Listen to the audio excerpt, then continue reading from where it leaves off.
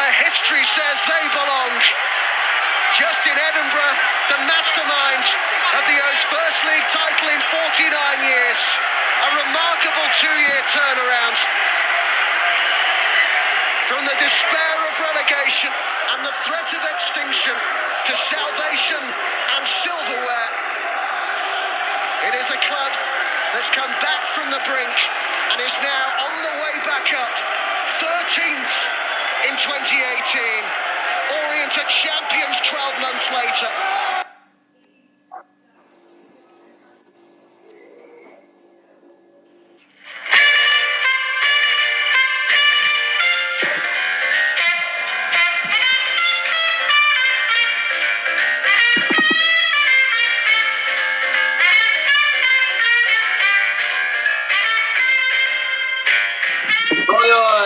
And welcome to the Orient Outlook podcast, sponsored by AJF Plastering, with myself, Steve Nussbaum, and via the gift of technology, via Zoom this evening, I'm joined by my good friend, South Stand chum, the bearded legend, the one and only, the Daddy-O, Mr. Paul Levy. Thank you very much indeed. Good to be back. Hello everybody, welcome back. This is episode number 212, and via the wonders of modern technology, as you can probably tell, we are not in the same room.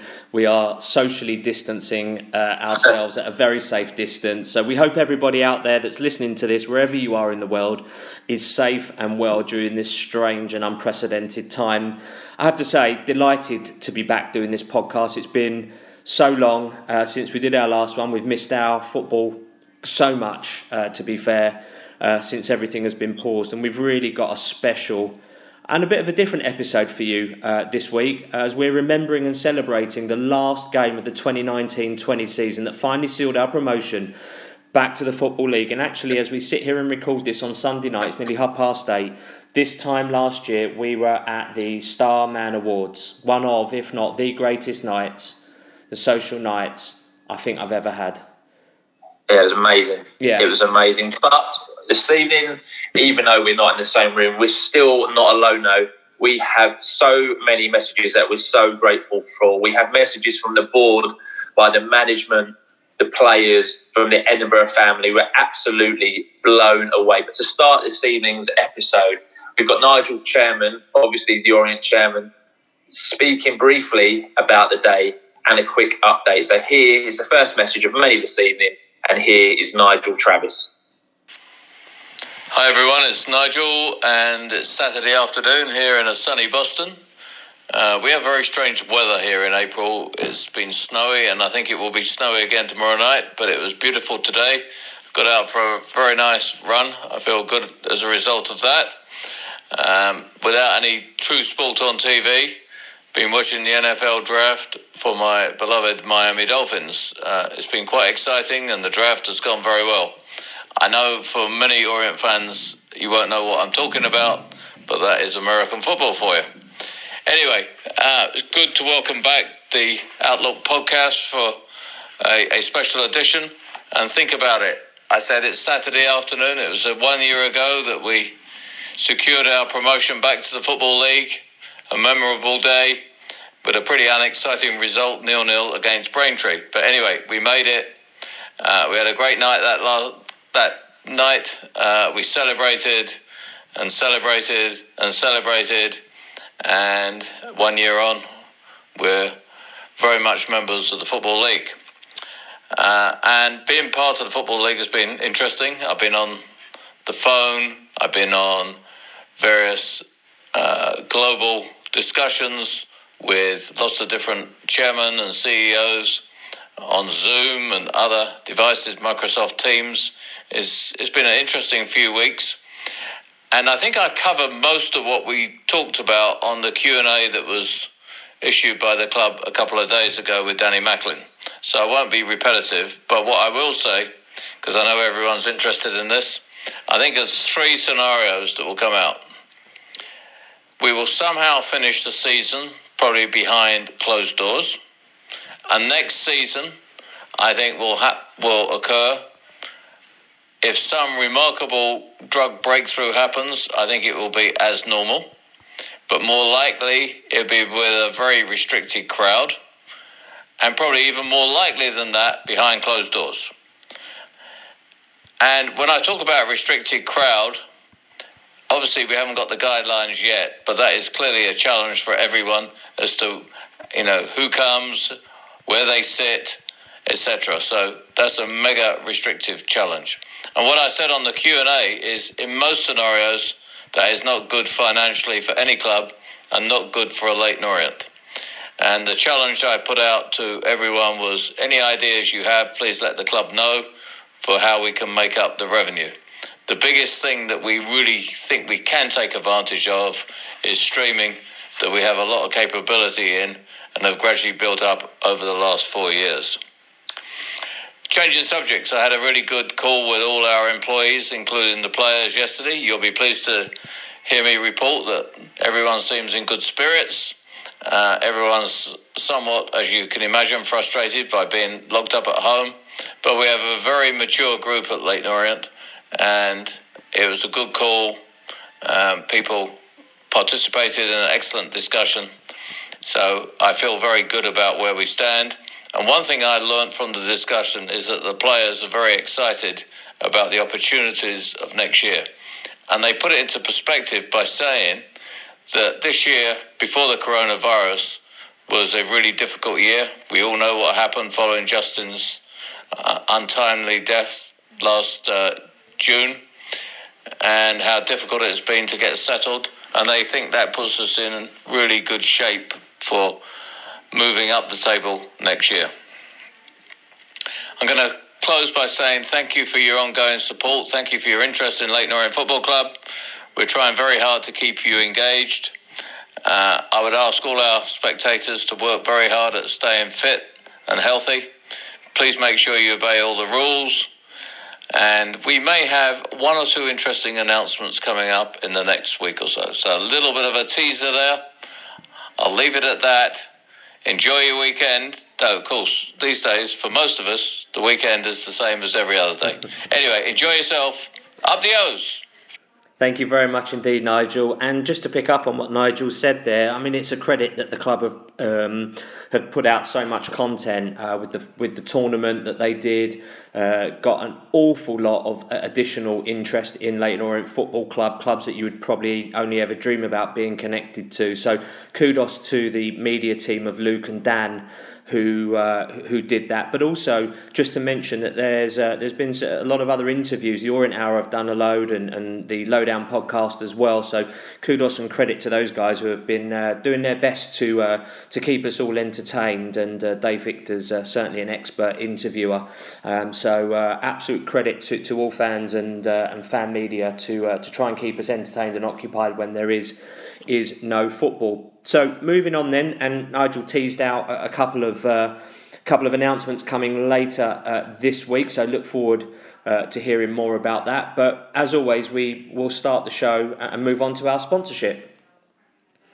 AJF Plastering are an Essex-based plastering and rendering company that cover all aspects of domestic and commercial work, specialising in silicone colour render systems. And the best part is that they offer all Leyton Orient fans a 15% discount. That also includes staff and players. For more information and the best plastering and rendering prices around, you can email ajfplastering@outlook.com or visit AJF Plastering on Facebook or at Big Ads LOFC on Twitter. And we were very kindly sent a message from Adam, our sponsor, about his memories of this time last year. So here's Adam telling us about his memories.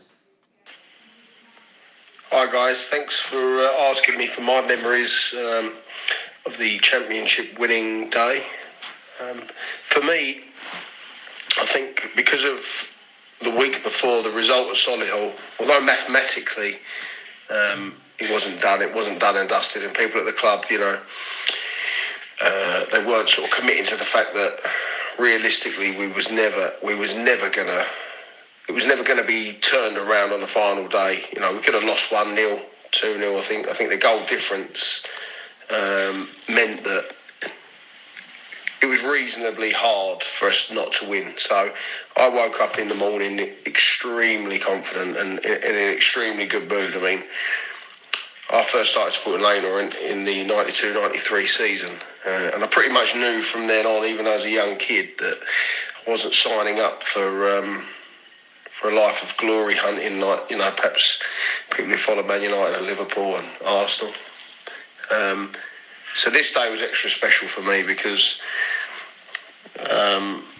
barring some absolute freak result, I was going to witness Leyton Orient winning a league title for the first time since 92-93, since I started supporting the club. So I woke up in the morning extremely confident, extremely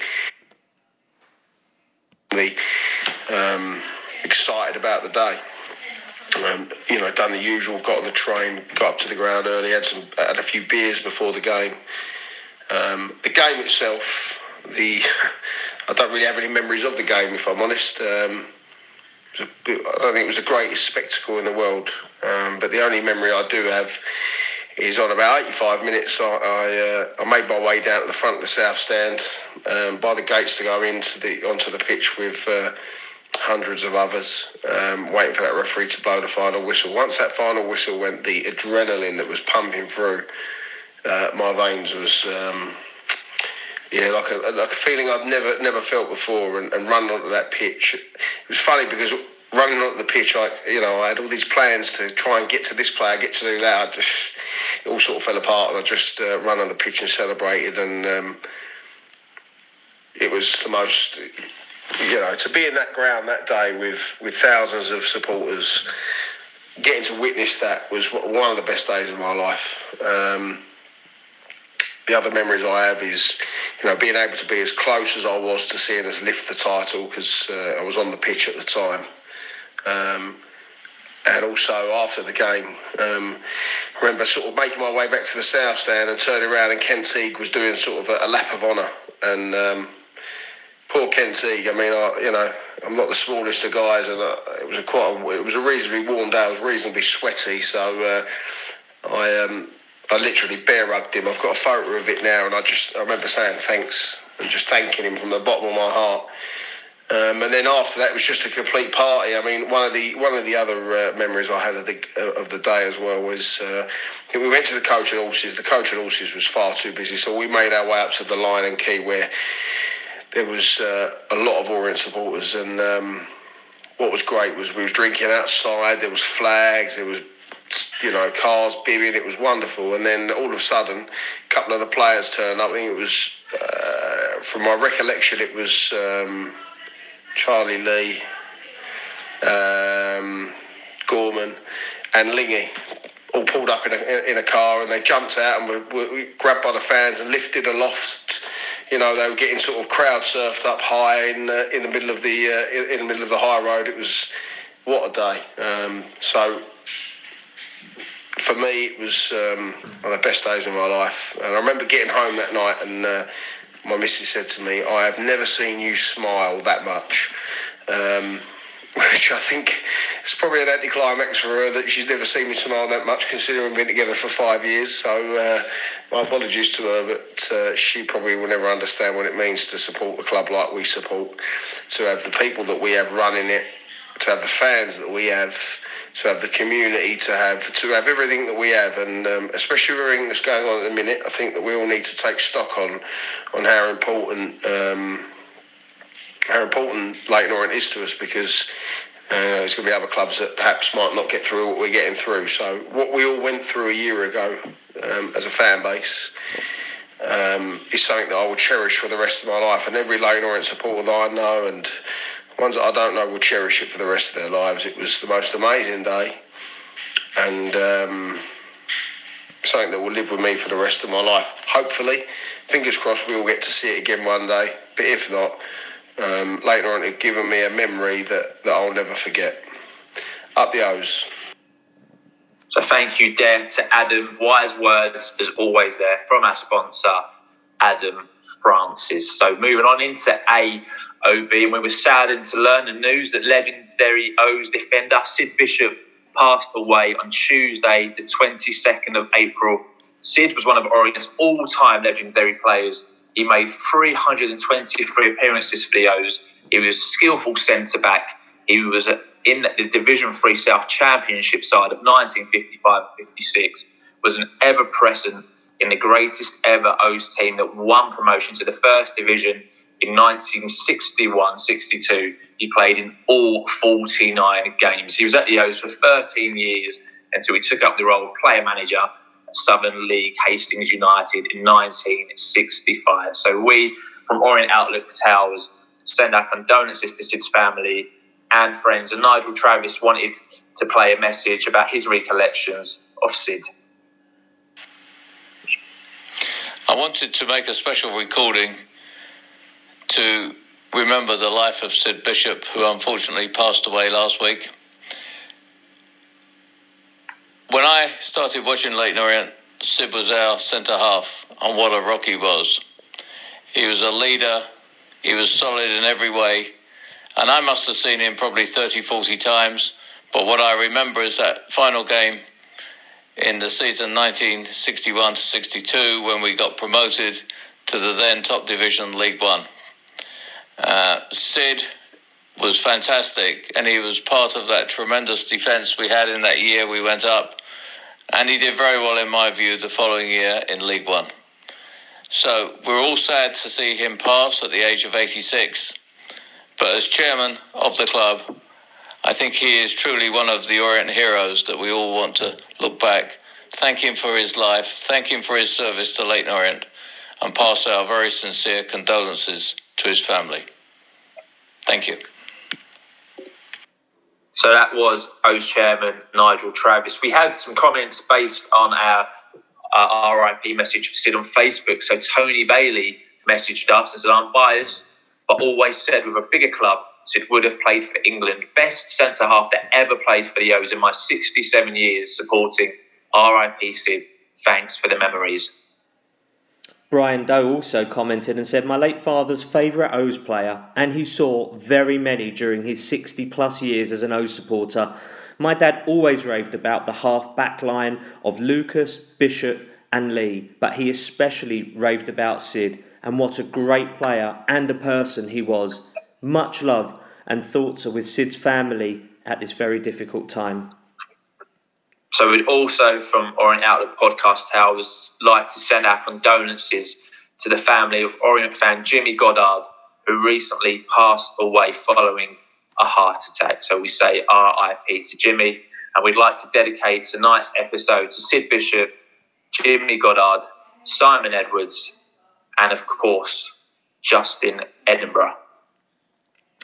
So moving on then to the day that was. So we're going to rewind back a year. We'll set the scene as the National League headed to a dramatic close. You heard the commentary from BT Sport at the top of this show. And as you'll remember, that following the O's 0-0 draw away at Solihull and Salford's surprise 1-0 home defeat to AFC Fylde on Monday the 22nd of April, Easter Monday as it was then, that meant that with just one game left to be played, the O's topped the National League with 88 points and a goal difference of plus 38, meaning that Salford would need to make up 3 points and a 5-goal difference to take over the O's on the final day of the season, as we would be entertaining bottom of the league Braintree, and Salford had to travel away to Hartlepool with it all to play for.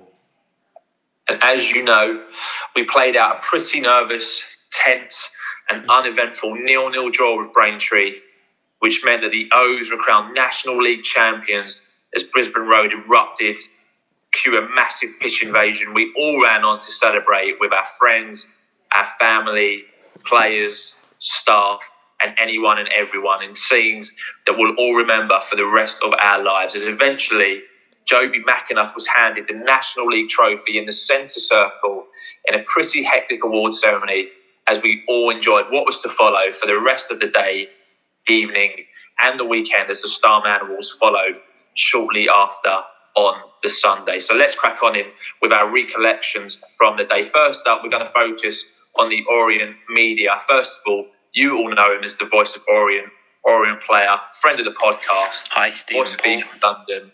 Here is Dave Victor's memories of that day. Hi lads, hope you're well, and thank you so much in these difficult times to give us the opportunity to reflect on a wonderful day, one I know that I will never ever forget.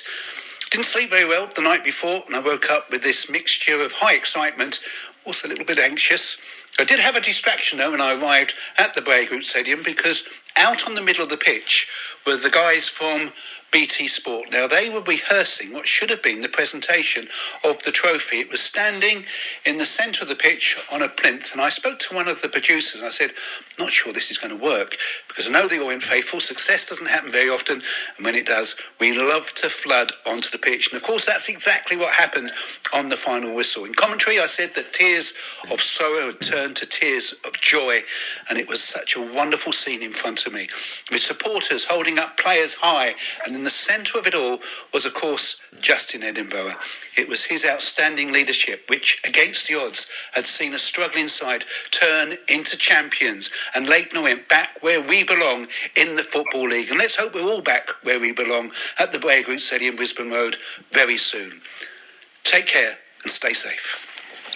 Thank you very much indeed to the voice of Leyton Orient, Mr. Dave Victor, who's constantly supported us throughout the season with his interviews, and I accidentally pushed play on our next contributor. The next message we've got is from Orient's former media manager. He's now at AFC Bournemouth. I accidentally pushed his, so you'll know with no uncertain terms that we are very glad he'll always be a part of the Orient family. It's Elliot Byrne. Here's Elliot's message.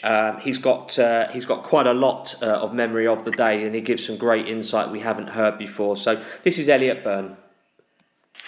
Hi, Steve and Paul, and everyone listening. I hope everyone is well during this time. I've been asked to share my memories of our promotion this time last year. That week in particular, the whole week was an incredibly special time for everyone connected with the football club, the players, the staff, the supporters. It kind of really kicked off with that Solihull game.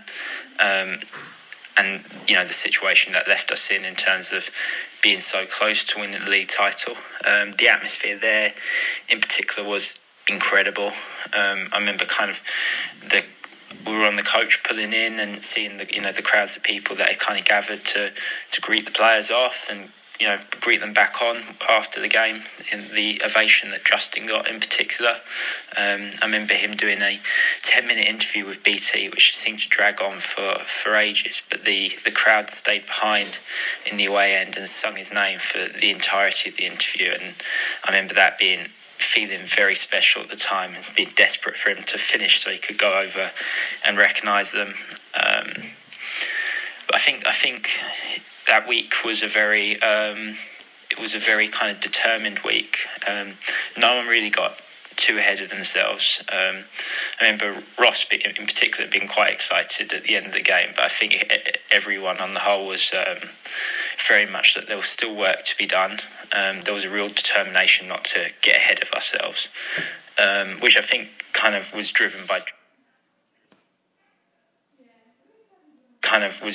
Justin in particular, and the standards that he had set throughout the season as an entirety. He was very big at not to get too high when we were winning and not to get too low when we were losing, which was funny because Justin himself was a nervous wreck, to be honest. I think the situation in where the academy, the future of the academy, and all the staff and all the players kind of rested on, he felt, his shoulders, and I think he took that really personally that week. I'd never really seen him kind of get nervous.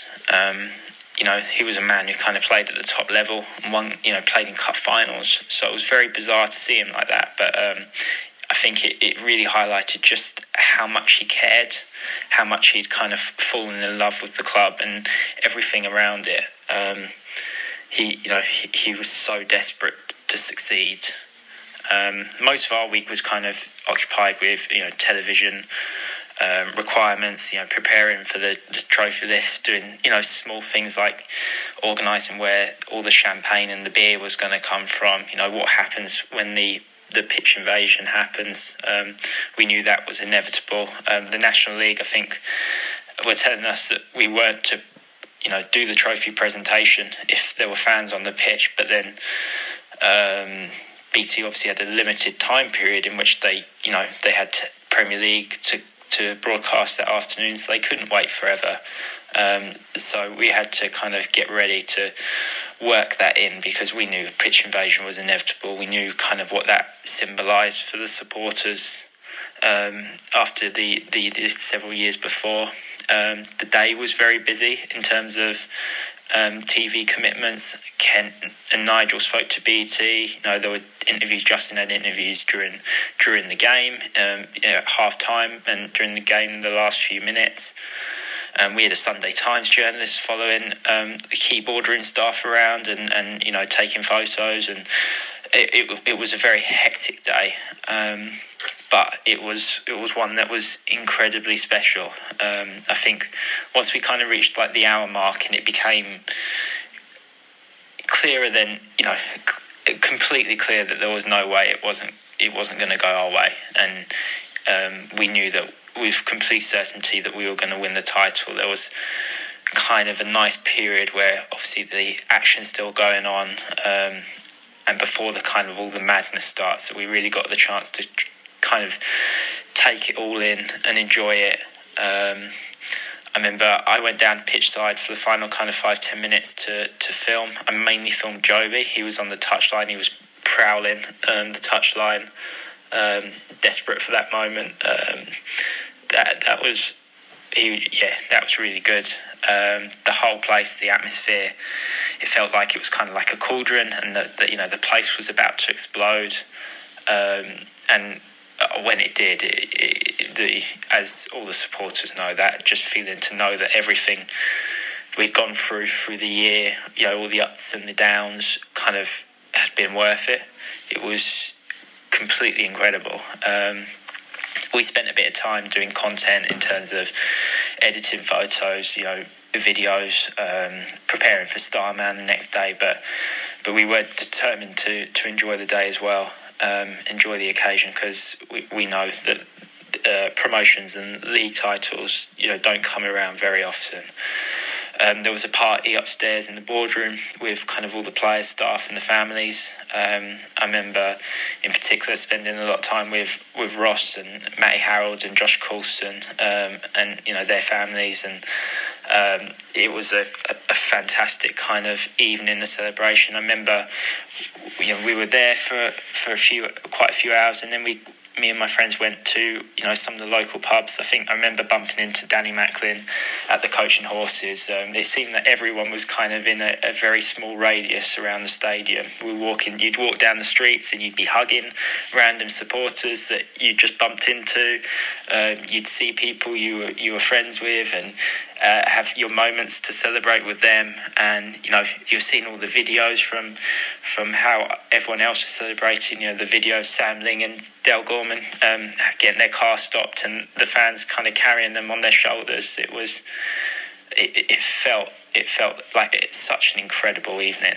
And then we obviously had Starman the next night, which was great fun. It was a great opportunity for us all to kind of gather in one place and celebrate. The highlight of that night clearly came at the end, just after the DJ had stopped playing, and I remember for about 10, 15, 20 minutes there was the group of everyone that was kind of remaining, the supporters, players, Ross, some of the staff, kind of were all stood on tables and chairs, just singing songs for all the players, singing just Orient songs, and it just felt really special. It was, I think, a lot of what made that team successful was the spirit, and that was the spirit between the players, the spirit between the staff, and I think the spirit between the club and the supporters. I think there was a real kind of unity there, and to be able to celebrate so kind of together, on the pitch and at Starman, and be with all the supporters and be together and enjoying that celebration was really special. And it was a fantastic weekend, and I can't believe it's a year ago now. So yeah, I'm really looking forward to listening to the rest of the podcast, and thank you for everything, guys. Hi. A massive thank you there to Elliot, Byrne. He may be Premier League now, but Orient will forever be in his heart. And he gave great insight there. So again, all we can do is say a massive thank you there to Elliot. So now time for one of our memories. So we reported on this glorious, epic day back in the aptly titled episode 1881 or 181. So we've gone back into the podcast archives to find out what we thought about the day. So, Mr. Levy, your views on that glorious weekend? Yeah, unedited. I think it still stands really today. I haven't changed my mind. A bit of a forgettable game, but an unforgettable day. The game just needed a goal to make it more to make it a more memorable game. But all said and done, it was more about the occasion, more about getting promoted automatically, and we achieved that. From back to front, to a man in the game management, the in-game management was superb. Braintree tried, but didn't have anywhere near enough in them to hurt us. Absolutely incredible. I wrote my thoughts on the Tuesday morning, over 2 full days after the event, and I was still trying to digest it all at the time and gather my thoughts on the day. For me, Saturday was a weird day because I fully expected us to go up as champions. I'd gone through the different permutations and the odds were heavily in our favour. So for me, the game was a formality. So when we won it, mentally, I was just like, well, that was the expected outcome. When I hear we were last champions 50 years ago, it really sets in how historical this point in time is. To be able to tell future generations of fans that I was there when we were automatically promoted in 2019 is amazing and cannot be removed from the history books. The pitch invasion was a special event too. I do remember the announcements over the tannoy to not invade the pitch, and I thought to myself, yeah, good luck with that one. Very different to the one that we did a couple of years before that. A very different one. People hugging each other, some having never met or spoken before. Just the sheer jubilation and the meaning of the day taking over everyone's emotions was just amazing to watch. And I've ended it by saying congratulations to everyone at the club and us fans on this memorable occasion. Once an O, always an O. Beautiful words there, as always, from my South Stand chum, bearded legend. So we've heard from the South Stand chum, we've heard from the media guys. So let's hear from 4 members now of the board. We'll start off with Orient CEO, and here's Danny Macklin's recollections. Hi everyone. First and foremost, I hope everyone is well during these difficult and unprecedented times. And thank you, Paul and Steve, for putting on this special show. I'm sure it will give people some nostalgia from one year back on, and something that we'll treasure for many, many years to come. So my memories of the Braintree game 1 year on. First start when we left Solihull, I remember being with Ken and the reality of it settling in that we were virtually there. It was teasing. It was sort of like one hand on the trophy, but didn't want to get too carried away, making sure we continued our planning of having a full Brow Group stadium. And that week was a reminder of why we get into sport and why at the moment we're missing those memories and moments more than ever. It was, all of the hard work that everyone had put in, from the board to members of staff to Justin, the playing squad, absolutely everyone played a part in that. And first and foremost, it was for the fans. And it kept thinking, what's that moment going to be like when we finally get over the line and when we get that promotion?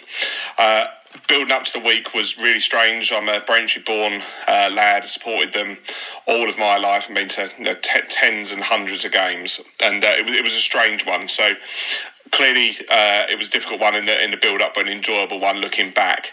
So my memories of that day, it wasn't the most classic of games ever. It won't live long in the memories for the football purists, but in terms of what it brought, that elation as we started to hear the results coming through. I think it was Hartlepool that did the job on Salford with our point, and more importantly, the points we done down the line allowed us to get over that line. And as we built up towards the final whistle, being on the balcony, hugs with family and with board members and their families, it was special. We could sense of almost counting down the last minutes and the last seconds, but at the same time not really wanting it to end, because you know how rare it is. It was obviously 49 years since we'd won a title, and we wanted to savour that moment. But I remember just seeing that pure absolute elation when the ref ran down towards the tunnel, and I don't blame him, and seeing within 5 seconds several thousand people on the pitch. It was just like, wow, we've done it. Think where we were a couple of years ago, where we were when Justin came in, and it was just like, right, this is for you guys. This is special. Tears did flow, there's no doubt about it, and I'll never forget seeing the aftermath of the dressing room we had, along with Steve and Paul. We had a very, very full, shall we say, boardroom after the game, and I've never drunk so much wine and champagne and beer on one night then, but it was all deserved, and it was great to be able to go into the supporters club. I remember taking the trophy in there, and it was like I'd taken £1 million checks in there. It was absolutely fantastic, and seeing Nigel and Kent rightly take that round of applause with those in the supporters club, and it was absolutely rammed in there, was special and something that will live in the memory. Made sure, sort of went round and made sure that everyone knew they played a part in that, and it was every single person that done that. Afterwards, I remember going on to the Lion and Key, having a surreal dinner with a number of the board members, including Nigel and Kent and their families, and as it sat down, it really started to sink in. Then the next day was the Star Man, and we had to sort of very quickly, should we say, sober up before getting even more intoxicated the following evening. But that Star Man, if we couldn't have written a script at the timing of that, and to me that was one of the best nights I've ever had in my career, and it was absolutely fantastic seeing people dance on the table. I've still got the videos now, and I occasionally look at them of Ross on the table dancing, and it was a special night. There was a couple, should we say, had one or too many drinks, but they deserved that celebration, and it was fantastic to be able to do that with the fans.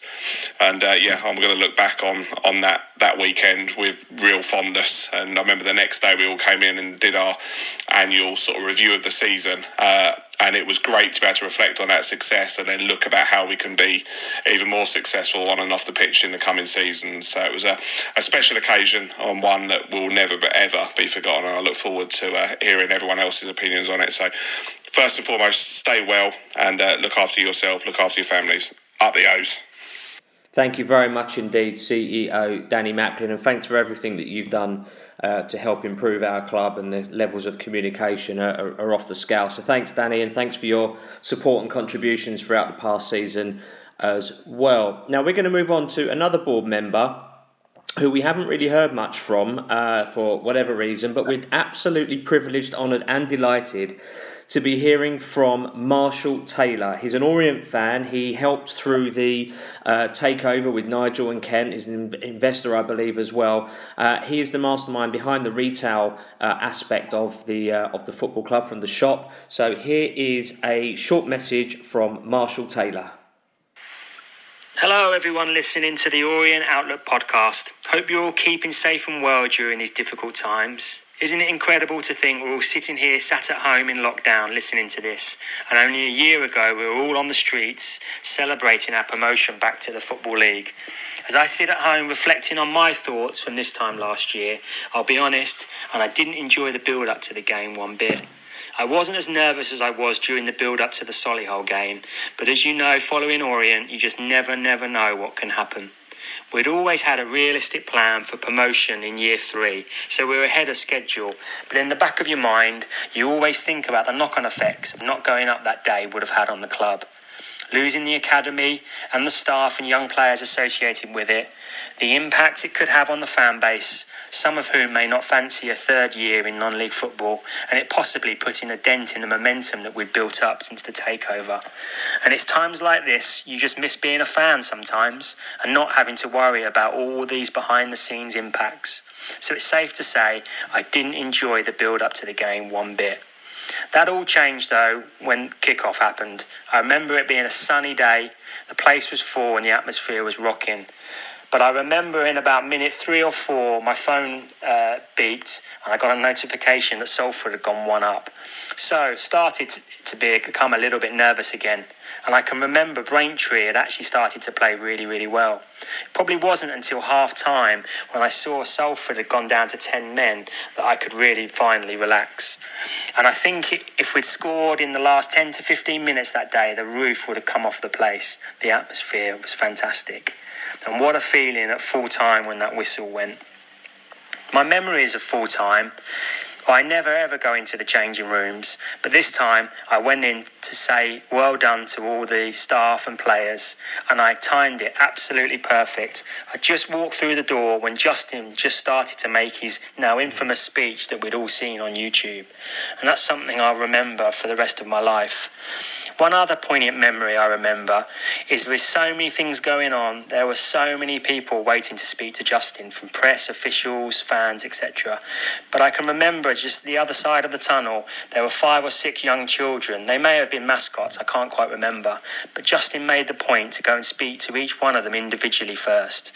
And it's things like that that tells you everything you need to know about the man. And the celebrations on the pitch afterwards were a real moment for everyone connected to the club. It was a great day. My thoughts and memories about the celebrations in the evening: it was great being with all the players, their family and young children. Everyone had a smile on their face, and you could really see the camaraderie that Justin had built in the team. It really was a fantastic, fantastic day. The celebrations didn't last very long for us on the board, though, if I remember rightly. I'm pretty sure the next morning we had an early board call to start implementing the plans for our first season back in the Football League, so the celebrations didn't last long.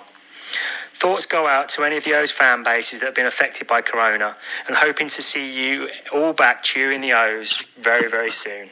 All the best. So thank you there to Marshall Taylor, making his Orient Outlook podcast debut, I believe, and what an episode to make your debut in. Thank you for the message, Marshall. What a time to walk into the dressing room as Justin was making that pivotal and famous speech. So thank you there to Marshall. So we've got 2 more board members coming up. First of all, friend of the podcast, he did hold the record for longest ever podcast, but he's now been overtaken. So let's hear from Leyton Orient, it's Matt Porter. Hi everyone, it's Matt Porter here. Hope you're all well at these difficult times.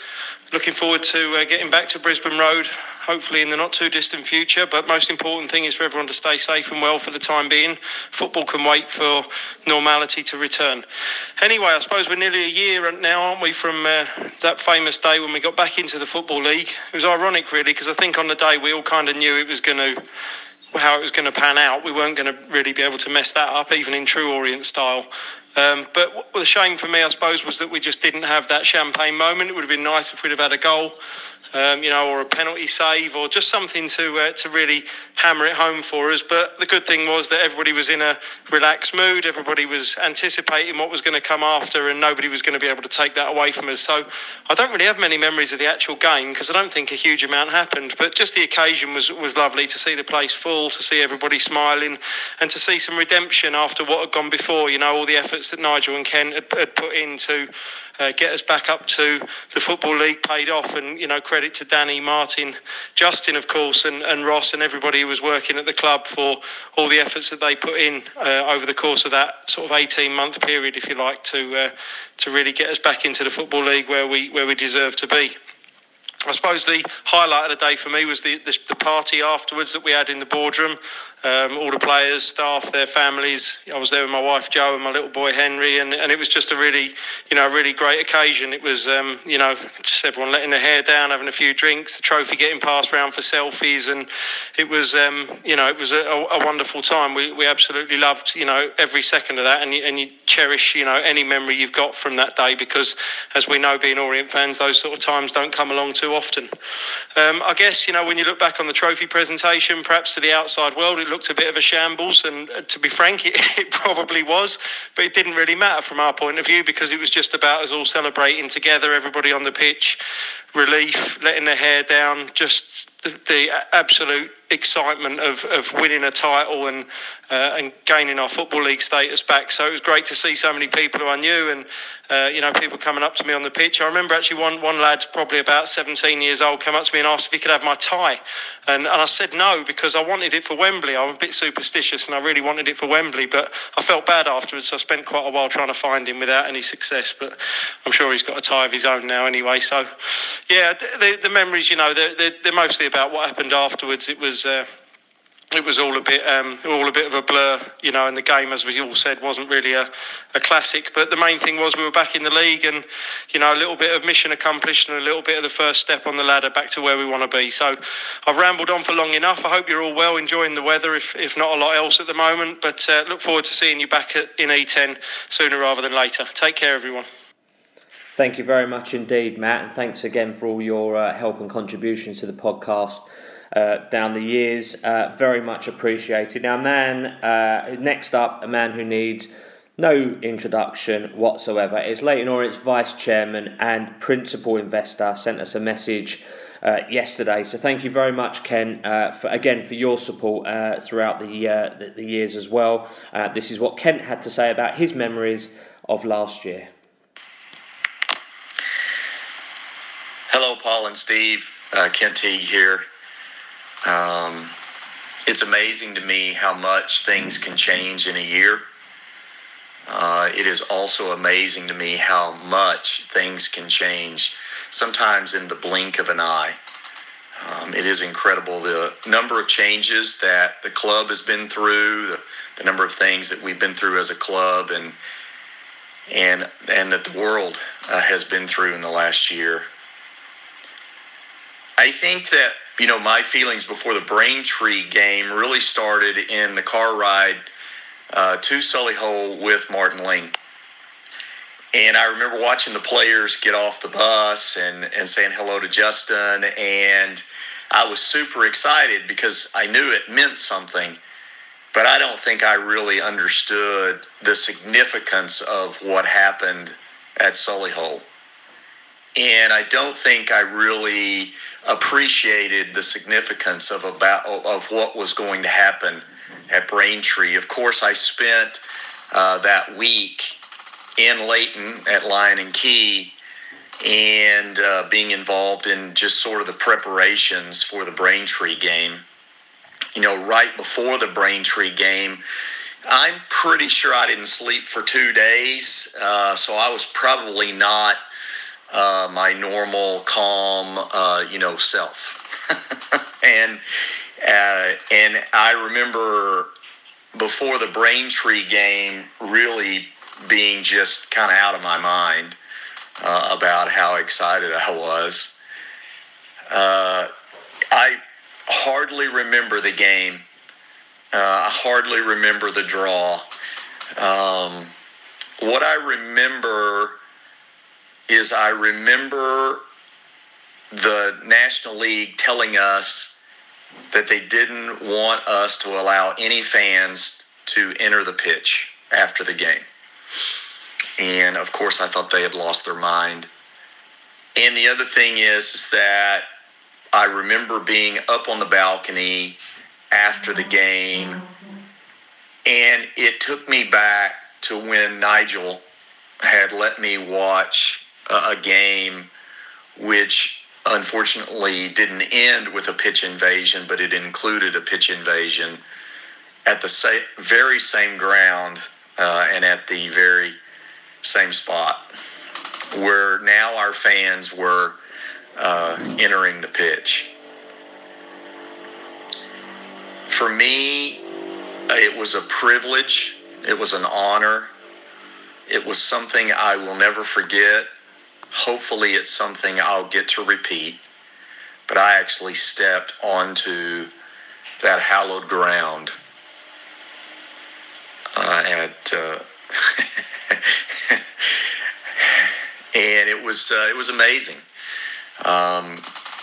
And I enjoyed seeing fans, raising the cup, doing all the stuff with Nigel and the board and the players and all of that. And, of course, the celebrations and the parties afterwards. My favorite thing about the after party was requesting if we could take the cup from where it was with the players after they had spent a lot of time with it, their families and all of that after the game. I asked if we could transport that down into the supporters club. And Nigel went in with it, and it was just a great scene of the supporters being so excited about what we had accomplished. And again, I'm not quite sure I really understood the significance of what we had accomplished. And in some ways, I'm not sure even today I understand it. The after parties and the Starman and all that, for me, didn't really stop until after we went to Wembley. And it's interesting because that all goes together for me. Everything from Solihull all the way up and through Wembley. And I know we didn't achieve at Wembley what we set out to, but we had already accomplished what was most important. We were back in the Football League. And, for me, that's the main thing. The main thing is that this club, this group of people at this time in history figured out a way to put themselves back where we truly belong, back in the Football League, and not only back in the Football League, but as champions. To me, that's what it's all about. Thanks for all y'all's time. Thanks for everything that you guys do for Leyton Orient and the club, and up the O's. So that was Leyton Orient Vice Chairman, Mr. Ken Teague, on his recollections of the day. Thank you, Ken, for all your help with the football club, with the podcast. You are a scholar and a gentleman. And thank you to all the board members who sent us a message. Every board member who we asked came back straight away pretty much and sent us a message or saying they would do. So we appreciate that massively. And it just goes to show you what a fantastic board that Leyton Orient have at the club at the minute. So moving on into my views of the day from episode 1881. I've kept them exactly as they are. So I noted an amazing day. The match wasn't one to remember, but I'll always remember the feeling once the full-time whistle went, just feeling that euphoria and needing and wanting to get onto that pitch. I mean, I think it wasn't ever really in doubt we would do it. And once Hartlepool equalised early in the second half, I think the party really could begin. But the celebrations were like nothing I've ever seen before. And I mean, how good did it feel just legging it onto that pitch? Everyone smiling, hugging. And when the players came out to lift their trophy, it was a moment I'll never forget. A great night. To my new friends, I met loads of people in all the different pubs and who I met at the pitch and in the stands. It was a pleasure to meet everyone. And I finished by just saying everyone deserves the biggest amount of credit. But Nigel, Ken, all the board, Martin, Justin, who was only 5 months old when I last won a league title, Ross, Danny, the coaching staff, players, everyone at the club, thank you from the bottom of my heart. What a day, what a weekend. Very, very nice, very poignant, Mr. Nussbaum. So we had a couple of messages in from the staff at the time as well, still there now. Reece Otley, the goalkeeping coach, we haven't really ever heard from him, so delighted that Reece responded to our request. And this is what Reece had to say about his memories from this time last year. Hi all, Reece Otley here, goalkeeping coach. Hope everyone's keeping well. Crazy to think it was a year ago that we were crowned National League champions. And here are just a few of my thoughts and reflections around that time and the Braintree game. A big thing for me was probably the month before and some of the massive games and results that took place. If you look back to Bromley, losing that game, which was our game in hand at the time, could have potentially derailed our season, but the way we bounced back was incredible. If we go to Halifax, the last-minute equaliser to earn a point, the 3 points at Eastleigh, again, having been in a losing position, and then the Saturday game against Sutton, which we obviously won 2-1 with a dramatic Macaulay-Bonne last-minute penalty, was huge to put us in the driving seat and then obviously in the position we ended up in, lead going into the Braintree game. The message was clear that week from the gaffer. It was business as usual, and we were going to do whatever it took to get a point, to get that 3 points, the clean sheet, whatever it took to make sure that the trophy was ours. The game itself wasn't necessarily a thriller.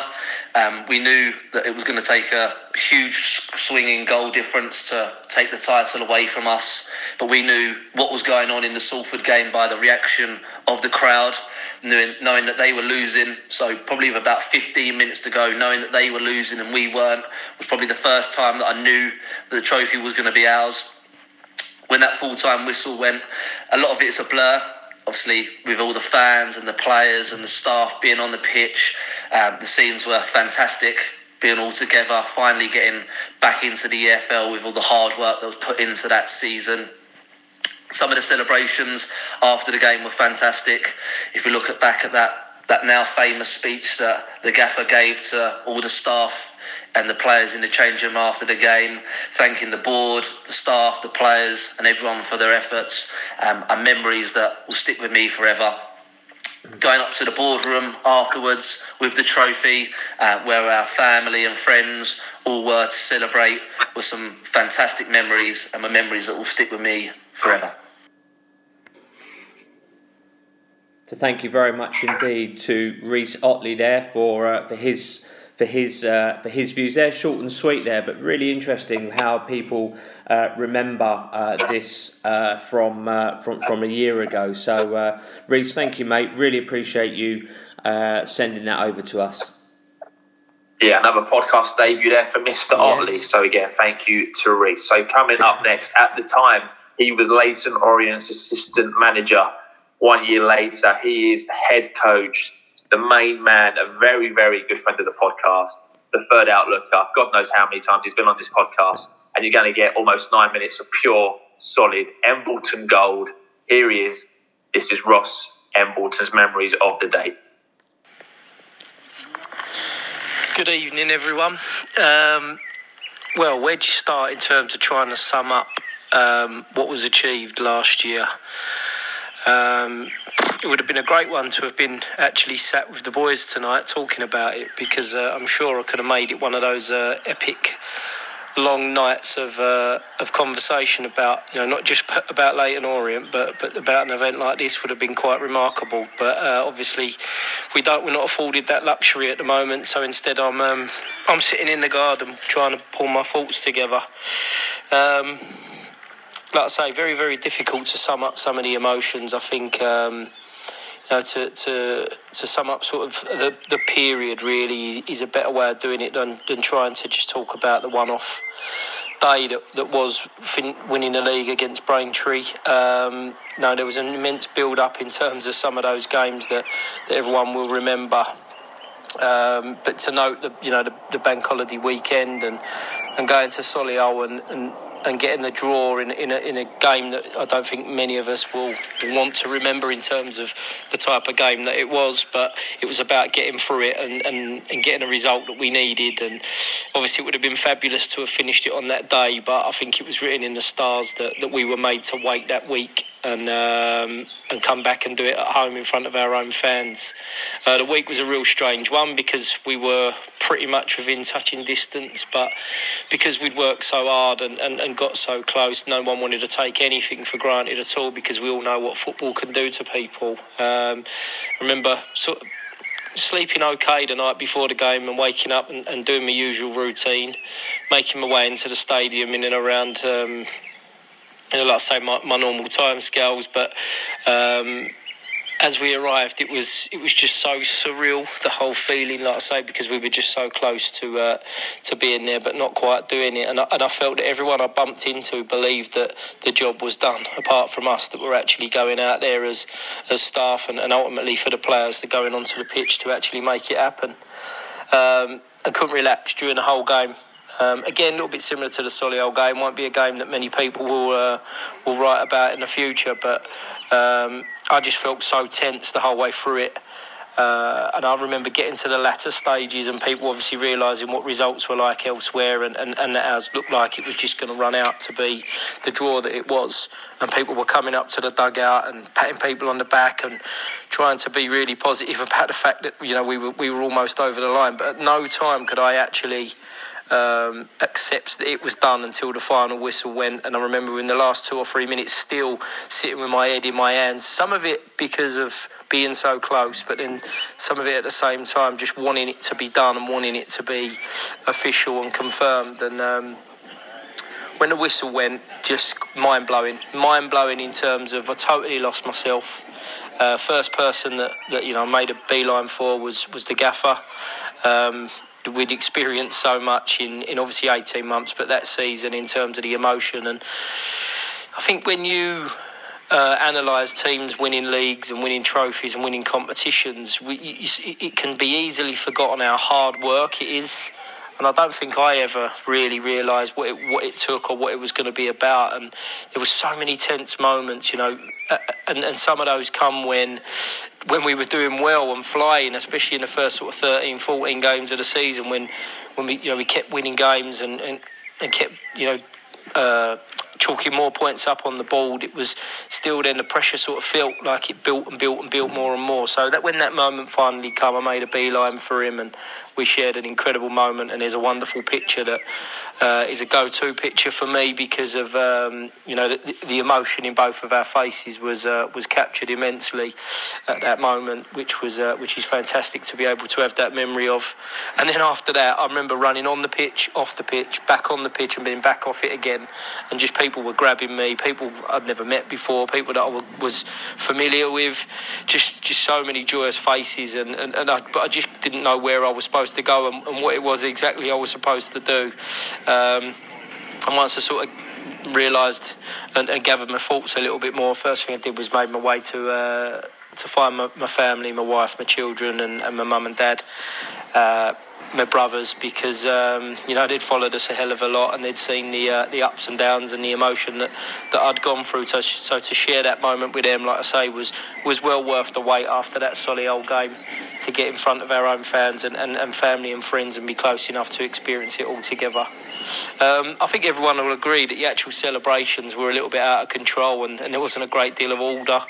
But again, I suppose, like I said earlier, with regards to it being written in the stars, I think it was a great reflection on the scenes and the pictures of the club going out of the league were then reflected in a very similar fashion to us coming back into it. So it was probably the way it should have been. We could have enjoyed our moment of lifting the cup, the trophy a little bit more and all of that sort of thing. But like I say, to have people so close and so eager to celebrate and be part of it is a memory and a feeling and an emotion that I don't think we'll ever be able to replace. Because I think even if I'm lucky enough to go and win another league or another trophy, doing it after everything the club had been through and where we were heading back to, just meant that so much more. So like I say, maybe one day I'll be able to compare the feeling, but like I say, that was special and something that I'll always remember.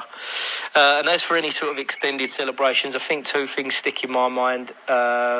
We were allowed up to level 3 in the West Stand with our families and friends, and sort of only a sort of certain amount of people were allowed to be invited just because of the size of the area and the space. But the longer the evening went on, I was still in my tracksuit, still with my medal around my neck, still with a beer in my hand, family and friends close by once the place had started to filter out a little bit. And you all know who you are, those supporters that managed to break your way in, blag your way in, talk your way into the area. Spending the evening with those people till 9:30, 10 o'clock at night after what had been a bit of an earlier kick-off was a fantastic thing, and I'm so glad that they managed to get themselves into that, because some of the photos and some of those moments of sharing time with people that probably you wouldn't have expected to was a real delight. And then for me, and I'm absolutely gutted that I'm going to be missing the Starman dinner tonight.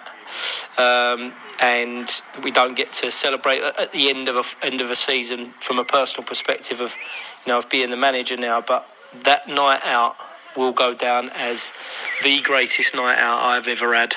I had great nights on my wedding night when my kids were born and all those sorts of things. But the Starman dinner last season will never be beaten. Standing on the tables, singing and dancing and some of the scenes that took place on there. I know there's some videos that fly around, but the memories of that night will forever blow me away and stick with me for the rest of my life. What a magnificent achievement. What a fantastic thing for us all to have gone through and shared together, and it's brought us back into the Football League, which obviously is where this club belongs. So there will be many, I'm sure, pictures, videos flying around over the next couple of days, which will trigger so many other feelings and thoughts for everybody, and I can't wait to see all of those. I'll be doing the same myself, but otherwise I hope everybody can sit back, enjoy a beer or a glass of wine, champagne, and enjoy the fact that it's an anniversary of us getting promotion and winning the league. And one big thing that always lives on in my family with my kids is that song of We're Leyton Orient, we're top of the league. Is something that always gets sung in and around my house. So a fantastic feeling, and hopefully let's hope that it's not not too far away in the future again for it to happen to us. But enjoy those celebrations and up the O's. Thank you very much indeed, Ross. What an absolutely amazing recollection he's got. And he's right, that Starman Awards, if you're able to be there, was one of, if not the best nights we've ever had. And I've seen the videos of him I think I've actually got some of that footage somewhere, actually. Truly, truly memorable night to round off a truly memorable season. So thank you very much, Ross and Reece, on the staff at the time. We're going to move on now. We've got a couple of the players who very, very kindly took some time out of their weekend to send us their recollections of the weekend, and a quick, short, sharp message that we had from Josh Coulson, captain. I think he was captain, wasn't he? Vice captain, yeah. So thank you anyway. Whatever you were, you're immense that season. So thanks, Josh. And here's what Josh Coulson had to say. The podcast. Hope you're all well. As we all know, coming up to a year since that magical day where we became champions and got promoted back to where this club should be. Just thought I'd share some memories with you. I mean, what a day. I remember leading up to the game, I was so confident that it was going to happen. All the hard work we'd done all season led to that one game at home to Braintree, and all we needed to do was not lose, really. 2 clean sheets in the last 2 games won us the league, is what we like to say. So I just remember the final whistle going and the sheer elation of all our hard work's paid off, and we've won the league and got promoted. I think it was all made more special with the group that we had,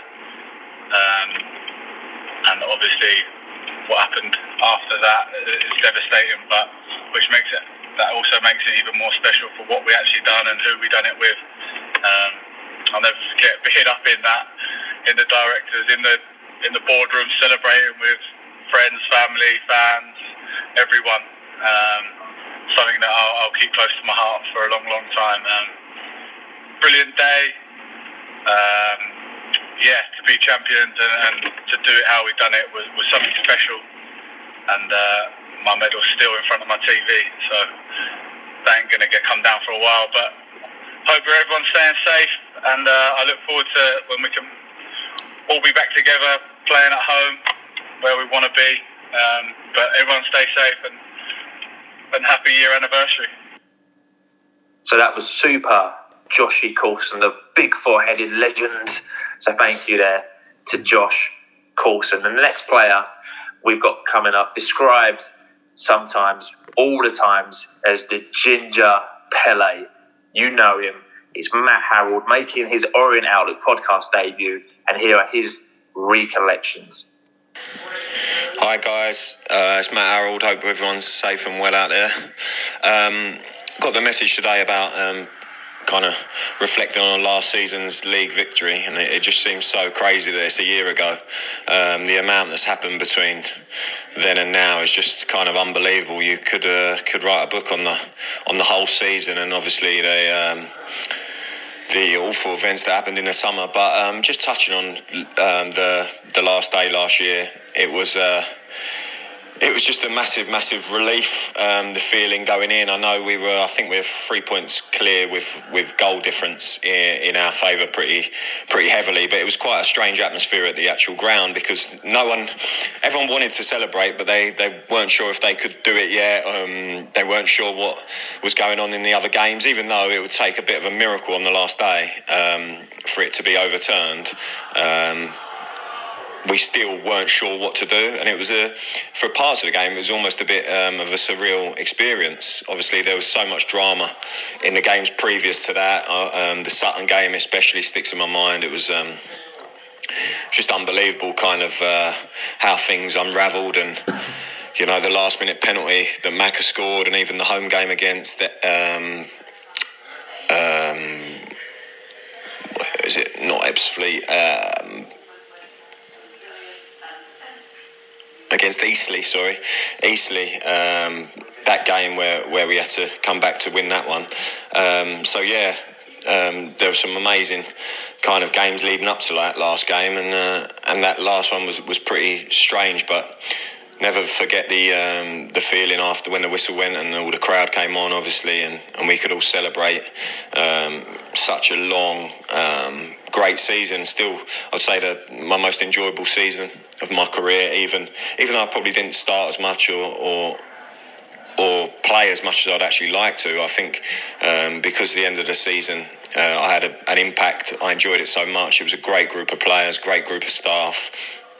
There was a real togetherness amongst the supporters and the players, and it's not often you get that. So it was such an enjoyable, great experience. Also, having your kind of family there with kids and stuff, I loved all that, and also kind of my dad, who has got a lot of friends who are Leyton Orient supporters, and growing up in that area, being born in Leyton, so that added something for me personally as well. So it was a great day. We celebrated obviously like mad, and we went up to the directors' box with our families, and there was music, drinks and stuff, and just a great enjoyment of a great season, and just so many fond memories of the build up to that game and the aftermath of it, and all the kind of the good and the nice things that come along with winning a league. So it was an unbelievable time, and it's crazy to think it's a year ago, but it was a real great season, and I'm sure all the Orient fans out there enjoyed it, the ups, the downs and everything, and it was all worth it come that end day when everyone was charging on the pitch surrounding you. So I hope I've summarised that okay, and I hope everyone's okay out there and staying safe, and hopefully we'll get to play some football soon. Cheers. Bye. Well, thank you very much indeed to the Ginger Pele, aka Matt Harold. Very grateful to you for your thoughts as well. So that's the two players that we had. That's Josh Coulson and Matt Harold. We've heard from the staff. And I have to say, what a privilege and an honour it is to now play three messages from the Edinburgh family. So, first up, we've got Charlie, Justin's son, with his memories of the day, and these are very personal. These are very personal memories, obviously, because obviously they, lived in the same household with Justin. So, thank you guys for taking the time to send us these heartfelt messages. We are very grateful to you. So first up, here's Charlie Edinburgh. I think first and foremost, what Dad and the group of players and staff and everybody connected with the football club had put themselves in a position to do going into that game was remarkable. A turnaround in the period of time that Dad had to work with the group of players, and not really changed a great deal, just instilled that belief and that togetherness that they could get over that line and get the job done against Braintree, was something that I know in that build up to that game, sort of following the draw away at Solihull. that game for Dad and for us as a family, because, we ride the roller coaster with him every step of the way. We head and kick every ball with him and the team, and I just know he couldn't wait for that Braintree game to come quick enough so that he could give all Leyton Orient fans, all the people behind the scenes that have worked so hard to get the football club back into a position where, they could believe again after some really dark times over recent years. And, I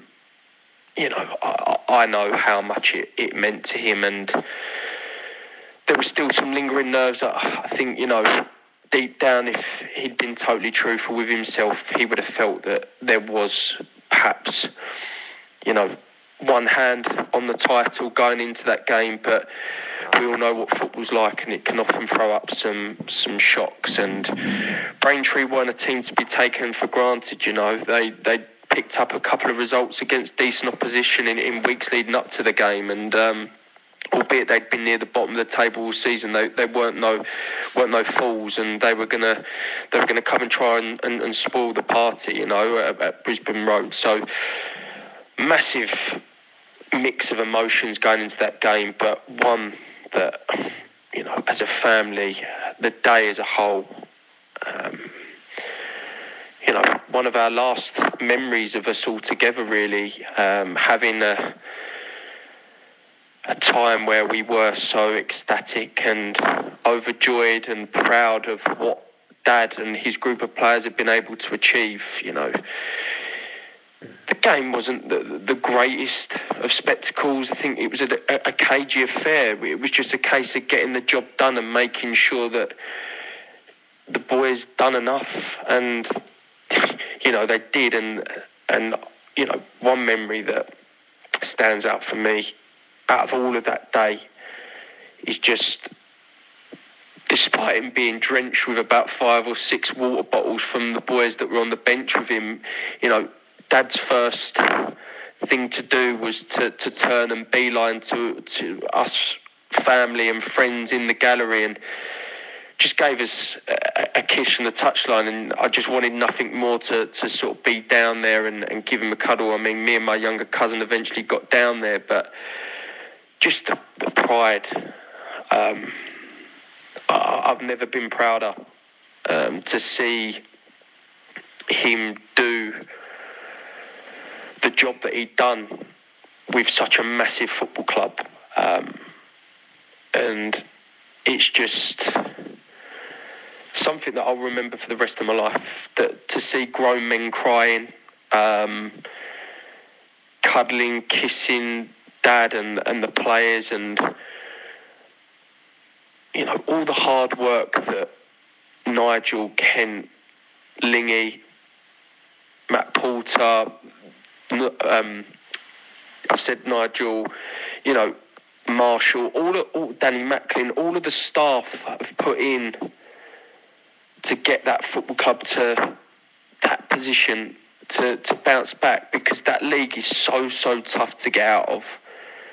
So tough, and the players rightly so. They partied afterwards. I mean, I actually couldn't, because I was running the London Marathon next day, but I made sure that I was in and amongst it with all of my family and my friends and nearest and dearest. And it was just, what a spectacle to see that group of players and staff, seeing Dad, seeing Ross, seeing Danny Webb, seeing Reece, Otley, seeing Michael Amo, all involved, Ada, all involved with that group of players, and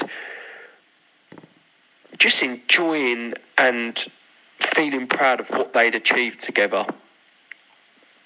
And that sense of relief that I'm sure, was weighing on their shoulders at points during that season. But one thing for certain I know is that it was the proudest moment in Dad's managerial career.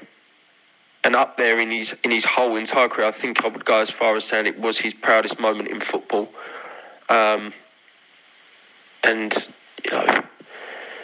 To get Leyton Orient Football Club back into the Football League, I just know is something that he will still be looking down immensely proud of. And, you know, me, Mum and Cydnie are just bursting with pride. I don't use that lightly. I know I've mentioned that a couple of times, but I don't think words are enough to sort of explain it, but just joyous scenes, an unforgettable day, and the world's best memories that I'll carry with me for the rest of my life. So a massive thank you there to Charle Edinburgh for sending over that message. That can't have been easy, and we really, really appreciate that message. Brings a lump to the throat, actually. It's quite hard to try and present a podcast and be massively bubbly after that one. We got a message up next from Justin's daughter, Cydnie, on her recollections of the day. And here's what Cydnie recollects. I would say the last game of the season at Orient is my favourite and last memory of us as a family of four. I remember that morning Dad had already left the house before I'd even woken up. He was so eager to get to the stadium. Match days could be quite stressful in the Edinburgh household, so I was glad he had left as I was already feeling so nervous for the day. I remember we sat in different seats, which was quite unusual. We was much closer to Dad, so I remember just before the final whistle, he turned round and looked at us as if to say, yep, I think we've done it. Every time I go back and look at pictures of Dad, I have so many of this day. It makes me smile to see how happy and proud he was of the players and staff. I remember Dad shouting at the fans to get back once everyone had got on the pitch. He could be quite bossy, but that was just the way he was. After the game, we had celebrations with the staff, players and families. Dad got quite drunk, which wasn't unusual, and managed to rally back some family and friends, and we headed back to a bar in Billericay where we drank and danced the night away, which was so much fun, until we remembered we had to be up early as Charlie was running the marathon the next day. This day holds such a special place in my heart and is one of the proudest feelings I've ever felt. To say that my dad had got Orient promoted back to the Football League is just amazing, and I'm one proud daughter. Thank you very much, Cydnie. That can't have been easy, so thank you very much for taking the time to send us that message. Very, very much appreciated. And finally, certainly by no means least, Justin's wife, Kerrie, very kindly took some time out to send us her recollections of the day. So here's what Justin's wife, Kerrie, had to say. It was one of the best days for Justin, us as a family, and definitely one of the best memories for us as a family. It was a really busy weekend for us. We had the game against Braintree on the Saturday. Charlie, my son, was running the marathon on the Sunday, and then we had the Starman dinner after. So it was all a bit hectic and working out how we were going to get to and from places. But Justin was definitely focused on getting the game done and dusted first, and then he'd worry about everything else after. It'd been obviously a bit of an emotional roller coaster with the league, with being top, and I think he would definitely wanted to get it done and dusted at the Solihull game. But the game against Braintree couldn't have come quick enough for him and the boys, I don't think. He just wanted it to be done and promotion. The day, obviously, of the game, we sat in the gallery as a family, which Justin didn't really like me doing, because I'd always tell him off after for shouting at the fourth official and, having one of his little rants. But it was quite nice because obviously we was in with all the fans, and it was nice to be down amongst it when the final whistle actually went, and it was all good and all happy. It was really hard to enjoy the game. I remember wasn't the best of games, was it? But thankfully we come out with the right result. And for Justin, his staff and his players who'd worked so hard together, so deserved the promotion. I can remember looking down at him about just before the final whistle, and I could see a little smirk on his face, which I knew meant he was thinking to himself, we've done it. And then it all went a bit crazy, but such fantastic memories, and couldn't have been prouder of what he and the boys and staff had achieved in such a short space of time. A day he dreamed of. As you know, Justin just fell in love with Orient, and I think that was quite clear for everyone to see. He really couldn't have been happier, and I take great comfort in knowing that he definitely went out on a high, loving life. So a massive thank you there to Kerrie, Charle, and Cydnie for their messages, and we can't thank the Edinburgh family enough for those. So that was the final message. Although if you do listen to the podcast on a regular basis, we know that after we do your views, we do have a final word, and that's going to be the case this evening. So there's one final word for this episode. There's only one that we wanted to play, and it has to be Justin Edinburgh's rousing post-match speech in the dressing room to his players. So go on, Justin. Tell them how well they've done. I'll just say that it's been an honour to lead this group of players, staff, and the board of directors and everyone connected with the football club. Okay, because for me, when I come in here, this club was going one way, and that was into the Conference South. Okay, so credit to you, because there's not been a lot of change. Remember, enjoy tonight, and tomorrow, and Monday, and Tuesday. Get out that airport.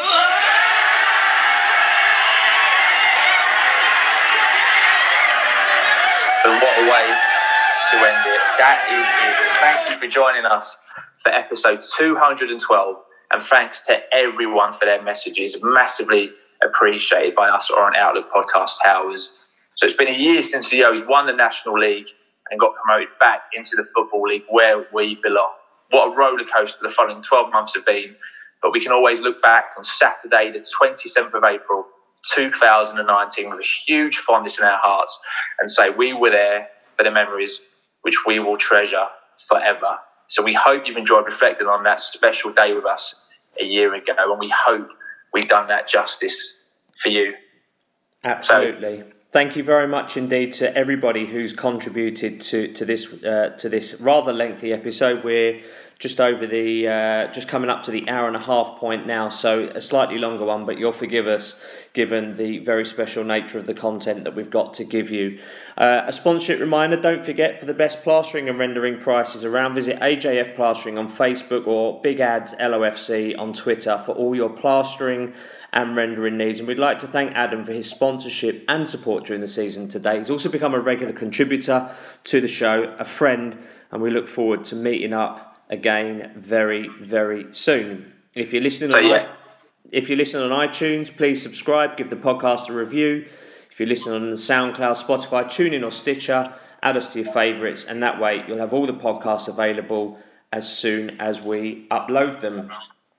You absolutely will. We are also on all smart speakers, so listening to the podcast has got easier than it has ever been. And if you have an older relative, a loved one, an Orient charm, or someone who is just absolutely bored during this lockdown self-isolation period, give them a text, give them a WhatsApp, send them a link to the podcast and pass the pod. So once again, we thank everyone who's been involved this evening. So thank you to the club for sorting out the player interviews. Thank you to Nigel, to Kent, to Matt, to Danny, to everyone, to the Edinburgh family, for getting involved and for really, really making this a very special podcast to remember. So we'll be back again with episode 213 at some point in the future with all the information and views that you could ever need. We're also in the process of uploading. Well, we uploaded them, but we have a massive interview